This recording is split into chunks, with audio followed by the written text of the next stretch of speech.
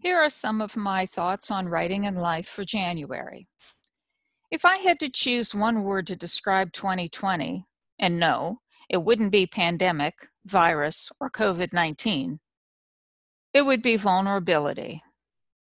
With no warning and no time to prepare, we found ourselves vulnerable to a pandemic that didn't exist, as far as we knew, in 2019. We were vulnerable physically, uncertain where the virus might be hiding or how we could protect ourselves from it. Advice was scarce in the early days and often contradictory, making it even harder to stay safe. And we were vulnerable financially. Businesses closed down and unemployment figures skyrocketed.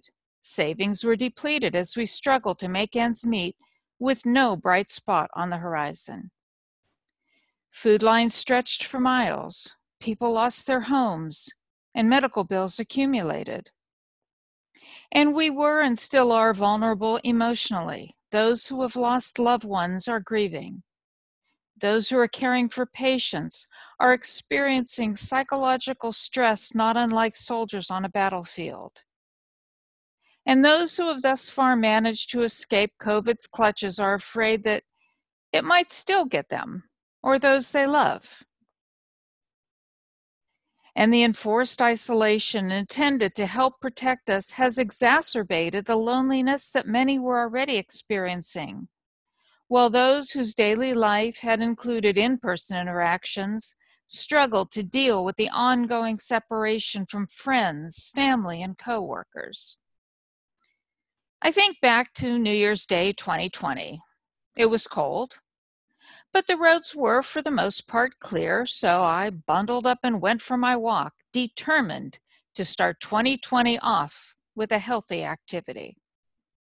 And a mile in, I hit a patch of ice and landed flat on my back. No bones were broken, but I was left with a massive bump on the back of my head and an overwhelming sense of fear. I felt so completely vulnerable, more than I had ever felt before. Thoughts ran through my mind. What if I lost consciousness? What if I'd broken my back? What if I had a concussion? I live alone. Who would take care of me? And when I tried to describe my emotions to a friend of mine, I just kept crying, saying, I'm so scared, I'm so scared. Of course, I recovered, and the feeling of fear gradually faded away until COVID-19 entered the picture. And although I have been lucky so far to not have it knock me flat on my back, metaphorically speaking, that sense of vulnerability remains. What does this have to do with writing? Well, a couple of things. From a purely business standpoint, I found my plans for a big book launch for my newest book summarily canceled. And since I hadn't expected this to occur, I didn't have a satisfactory replacement to drive book sales and generate media attention. And my copywriting business took a hit as well, as many of my clients husbanded their financial resources, only spending what money they had to and holding off on any big marketing activities. All those financial goals I had set December 31st, 2019 for the coming year gathered dust as I struggled to find my footing and figure out how to go forward. Yet from a psychological standpoint, this sense of vulnerability was in many ways a familiar one. As writers, we constantly put ourselves in a position of being vulnerable, exposed, unprotected. Each time we write something and put it out there for the world to view, we're taking a chance. We put our writing out there, the book, the story, the poem, the essay, and if it meets with criticism, condemnation, or censure, we lose our footing and fall flat on our back. Winded, breathless, unsure how badly we are hurt and whether we will recover. For the most part, we do recover. Oh, the bruises may linger for a while, and we might take a more cautious approach when we start work on a new piece, but eventually we feel a little more secure, a little more confident, and a little less vulnerable. Until, of course, it happens again. And it will happen again, since rejection in its many forms is an inescapable part of the writer's life. And then the cycle starts all over again. Where was I? Oh yes, vulnerability, the word for 2020, which leads to choosing a word for 2021.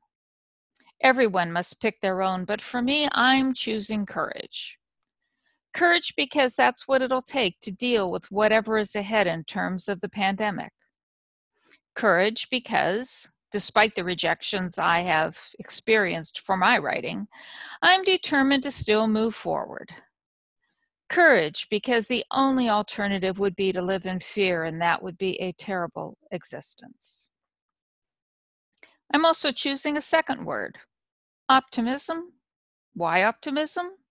I'll tell you a story.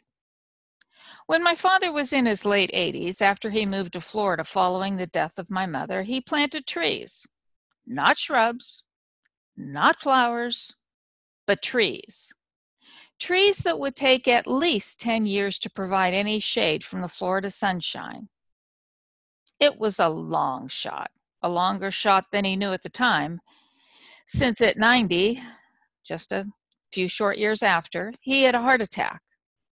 And then at 91, he developed cancer. But he planted them anyway because, after all, you never know.